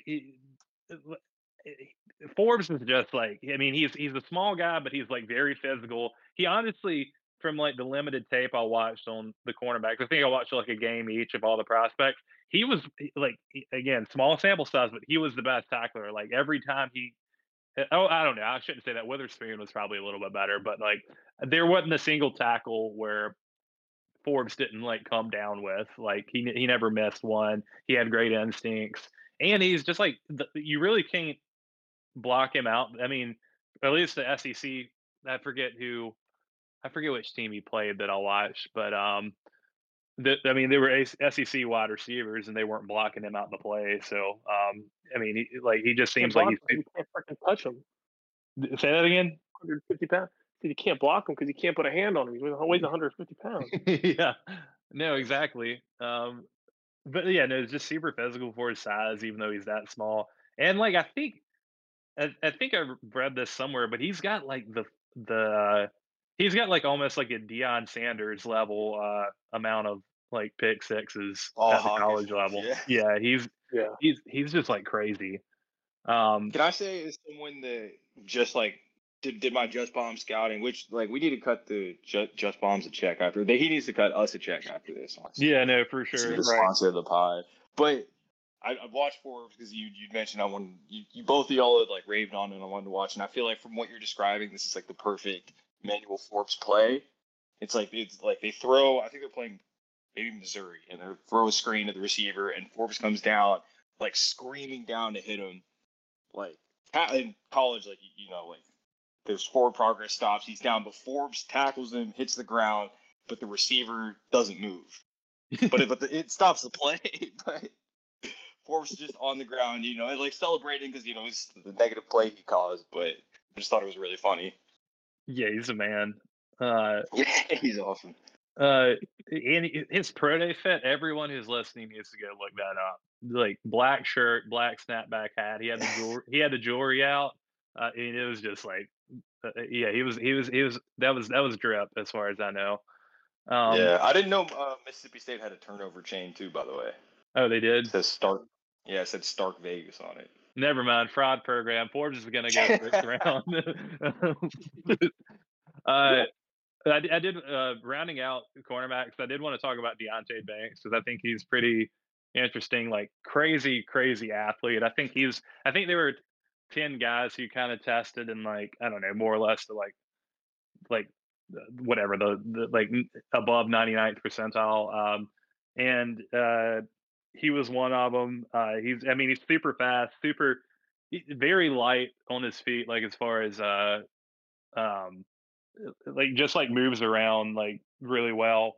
The only thing that I could find, like again, like I'm not like a DB coach or anything, but like he does play kind of high. I noticed, and like when he's pedaling, he's kind of high, and like there have been plays where he's been in off coverage and someone's like attacked the like underneath area of the field, and he just like didn't he just like didn't break off like his feet were still in the air or whatever. And I saw that like again, single game sample size, but I saw that a couple times and I was like, this is not enough. All of that to say, this is not enough to scare me off of like a crazy athlete at the corner position who was really productive and like pretty much shut down. I can't remember at least one of the Ohio State receivers, either MHJ or Igbuka. So he's someone definitely to watch. As far as the other guys go, like I could be sold on like Cam Smith and maybe the Michigan guy. Kelly Ringo is someone who that I don't really understand the hype for as far as like No. a first round pick. Like yeah, I'll let Ahmed take over because like he's probably watched more Georgia than I have, but like I just like he just seems like it seems like he's wired to some kind of track under the field, and that's like the only direction I mean, he's good at going that vertical direction, but like, yeah, he's like stuck on like some kind of like Disney World track where he's just like he can only go like certain ways. Like I saw like Cedric Tillman cook him so bad. I don't even consider like Tillman like that great of a receiver prospect. But he turns with like the fluidity of like an 18-wheeler or something, man. It's crazy. Like and he's a big track guy because I remember like just following high school recruiting and seeing they got him and he was like consensus 5-star, and he's crazy track times. Whiprout had mentioned like so like he ran like 10.3 or 10.4 I think in high school and was like, and most of those guys are usually like the Jalen Hyatt build, but Ringo's like big, man. He's like 6'2", 200 pounds, like really. I mean, looks like a guy who would start at corner for Georgia, but And you mentioned at the very beginning of the pod what I tweeted about Jason Tatum.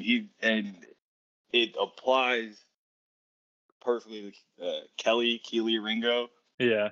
His watch is extremely fake, man. It's just not. Every time he got matched up with a receiver who was like going to be in the NFL, he got his face fried off. Yeah. And it happened with like Jameson Williams was. Oh my God, that's what really took me off. I was like, yeah, I can't. Which Jameson Williams, that's kind of unfair, I guess. Like Jameson Williams torched a lot of people, but it was particularly bad because John Messi tore his ACL in that game. I think like first quarter, and Yeah. Jameson Williams the only like receiver of note. Yeah. And Kelly Ringo, and I think, and he had like the big pick six, you know, in the national title game, and like a lot of, I mean, great college corner, great college career, but I don't see how they're gonna have that guy. Yeah, he was like a top 5 corner. I mean, he was like a top 5 prospect overall in 247. I don't know if you. Yeah, I remember you talking about his recruiting profile, but like that makes sense. I remember him being way up there. Yeah, he was top 5 because I remember it, and I was like, oh yeah, this guy does seem like, you know, like crazy big for. And my favorite Keely Ringo like anecdote was like being like a track person and seeing like how like it kept on like getting crazier and crazier. Like he already had fast track times. I don't know why anyone needed to lie about any of his track stuff, but I remember someone saying we clocked him at like 28 miles an hour or something, which like the top speed, like that's like beyond That is human the like stupidest capability. fucking. I know exactly what you're talking about, bro. That is the stupidest thing ever. Oh That yeah, shit is yeah, so- yeah. I know what you're talking And about. this is just me being like neurotic about like running stuff. I remember, dude, the top speed Usain Bolt in his world record clocked was like 26 miles an hour for like a brief period, like for like, I don't know, a second or whatever. That's what he hit. It's like, nah, this is caliber. Which, if that's the case, man, he really should have just been a track star, Right. dude. Instead, one of my favorite like sayings I'll just see like on the internet is like bad corners they'll put them on like what's called torque team. Like any corner that consistently gets fried is on torque team all star. And Kelly Ringo's like, I'm just he's a high end prospect for the NFL all torque team for sure. Yeah. And yeah, it's just like I in a scheme, I guess, where I don't know if that had to be some kind of like maybe zone scheme where he's just running like up and down the field or whatever. But like, yeah, and he can pass off like in breaking routes. Otherwise, like I don't really know what you do with at the NFL level at least with all those athletes. I was gonna say because I know we probably need to be closing out soon. I did part of the reason I wanted to do this pod was because I'd be remiss if I didn't go on my Brian Brzee rant. Like the defensive line is one of those positions that I think is like pretty decent this year. In a draft that seems kind of like overall down a little bit compared to the last couple years, but yeah. So I definitely think Jalen Carter is like far and away the best defensive line prospect, at least on the field. I'm not I'm not one of those like Bob McGinn scouts who's gonna like dig into his like up like childhood or whatever. I don't care. But Wrong place, wrong time, Carter. And yep. He's a Falcon, right? I'd love it, man. Yeah. no irony there, dude. I love it. No, he's crazy. He's like I was there was like one highlight I was watching where he just like they double him and he just parts the seas. I don't know. It was just crazy. I mean he's in a tier. I of his like own. that his nickname is I like that his nickname is Breadman. I like that a lot in a defensive lineman. I feel like a lot of the good defensive linemen have good nicknames. Breadman, I like it. Yeah, Breadman gets paid. Yeah, Breadman. But like like when I saw like Carter DT1, I was like, okay, yeah, that's like I definitely understood it like that as being like a valid opinion and one that's true in my opinion. But after that, it got like draft Twitter's been really weird about this, like that because it seems like the NFL's consensus is Brzee DT2. And full disclosure, like I said, like I was I had to watch. I basically had to watch Brzez's whole Clemson career, like and like rewatch it the Sunday after the game and like do like tape review or whatever. Um, and like I didn't do this year when this is the year everyone holds against him, but like out the gate, Brzee was like, I mean, he won like a bunch of like all freshmen. Like I think either ESPN or Rivals, or I think it was Rivals and ESPN gave him like freshman player of the year. Like right out the gate, he was a dominant defensive tackle who had the added bonus of like being able to kick it to like um, to the end of the line to like 5 tech, 7 tech, or whatever. Um, and like the second year, I mean, if you look at it, like I mean, he got hurt 4 games in, but and this is again like what hopefully future friend of the pod, like John McKechnie from RotoWire and I were talking about. He like because he's a Georgia fan, and like you can watch the Georgia tape, and he's just like, I mean, he's just like, and Georgia doesn't have bums, and he's like, I'm not gonna say dominating, but he's doing very very well, and I don't know, it's just one of those things where I think like when I like going into the draft, I was like, okay, well, this player is certainly like considered a first rounder, or like considered like the second best at his position, and then you like go on like draft Twitter, YouTube, or whatever, and you see like one certain YouTuber who won't be named who had like Brian Brzee as like the eighth best defensive tackle prospect, and you're like, okay, well, I don't, and like I really did want to like give it like a good faith like interrogation, and so like uh I watched the Northwestern guy, and who some people seem to have ranked ahead of Brzee, but I'll especially watched Cansey, Kalijah Cansey from Pitt, and I just like people are copping him to AD to like Aaron Donald, and I'm like, what is like? It's just one of those things where it's like I think people, especially draft Twitter, they see like an RES score, and they're like, oh my god, like this guy's he's already got like the NFL's already been like, oh yeah, this guy's kind of good. And then they see like a good combine, and they're like, "Oh, this guy! I mean, top 15, is that too much?" Like Peter Schrager had him as like 16th overall to the Lions, and again, this could be something that I get like if this guy ends up being Aaron Donald, then I guess I'm gonna look dumb on this. But like I don't like he didn't bench, and like Aaron Donald benched like 34 or something crazy, like 37 reps with 2 inch longer arms than this guy. Uh, I mean, this guy is like 6'1", 280. So I guess from a frame perspective, it makes sense. But like, yeah, 2 inch. This guy's 30 and a half inch arms. Uh, Arms are 2 inch shorter. Like the bench was just like he just didn't he decided to skip. Whereas like Donald went in and put on a clinic, and like even you can see it like again like I didn't watch this year's tape, but I watched the Clemson tape I have access to, and like our the interior offensive line last year, even this year, but like especially last year, we were like rotating the center out every week. It was dire. Like we didn't have anyone good inside, and like even so, like he just like did not I was just like not.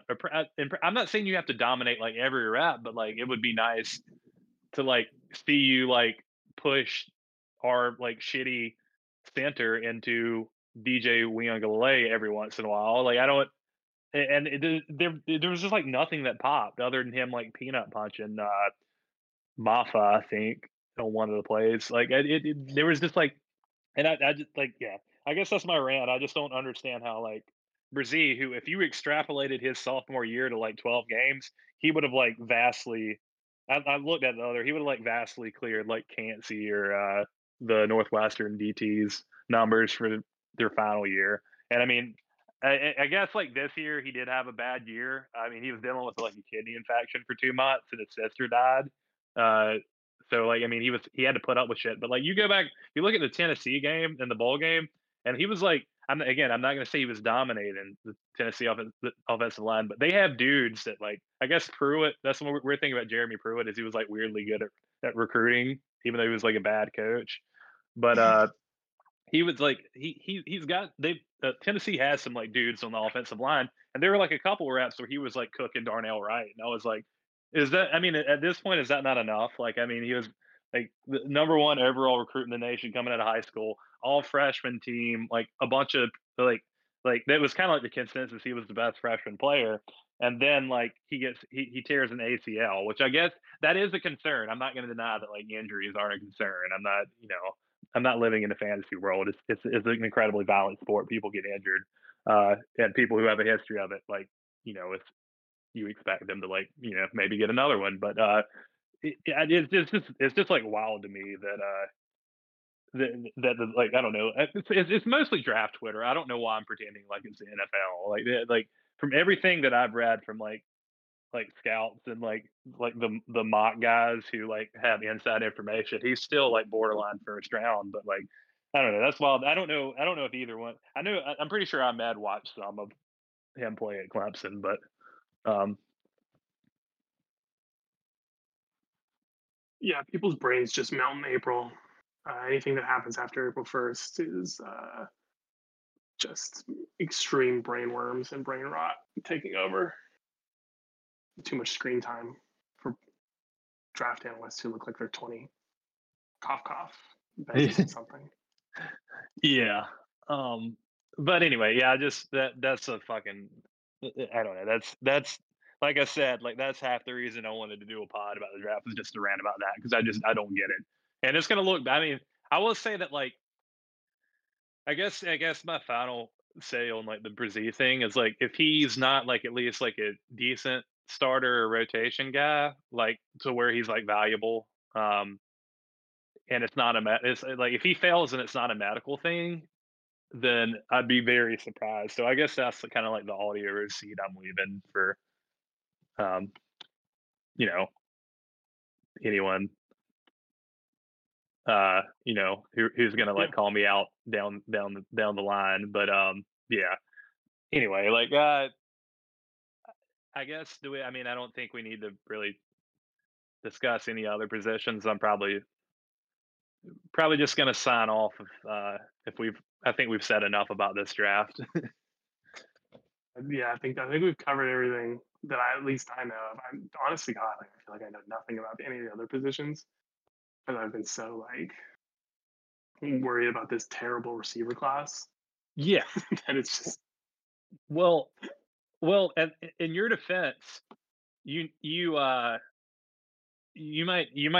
not have watched any of the other players outside of or not watched many of the other players outside the receiver position, but I did, and I still like feel like I know nothing, and like so that's worse in my opinion. Is if you're like, oh well, yeah, like what, like why am I watching this? Why am I watching this O tackle? I don't know about like I don't know how to scout O tackle. Like, I don't know how to scout tackles. Like I don't know why I'm watching a tackle prospect right now. So like real for that actually. like I'm just wasting very finite minutes of my life. You'll never get them back. Yeah, exactly. It's great. That's the NFL draft, baby. And that's podcasting. So I guess with that, we want to thank Whip Route for jumping on. Really appreciate you breaking down the receivers, or at least the ones that were worth talking about with us. So yeah, you get any you want to plug the Substack? Yeah, plug it whiproute.substack.com. Get in there while it still exists before I get a real job. And I scrub every trace of my existence from the internet. And tap along. I've been receiving hate in the comments recently, which is I think a really positive sign for me that I'm doing something right. So yeah, come join me. I really anything you want to plug? No, I can't speak highly enough about the Substack. It's definitely saved me a lot of effort from like trying to like figure out if it's good.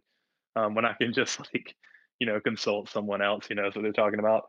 I don't really have anything to plug other than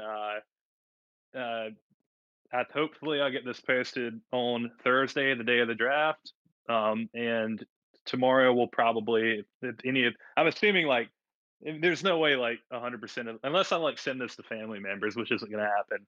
Like 100% of the listeners of this are going to be like Twitter mutuals. So we'll probably have a draft space when the draft starts. So like a little Twitter space. So come join that. If you're like a random and I don't know you, I'm not going to give you speaker privileges, so don't talk. So like don't even ask. But yeah, it should be fun nonetheless. Um, hopefully Whip Route's in there. Ahmed should be in there too. But yeah, again, thanks for coming on, Whip Route, and really looking forward to see, because this really should be a crazy draft as far as like, I mean, they're talking about like Will Levis might go number one, so I really hope it's a chaos draft, because that works pretty well for my Jags. So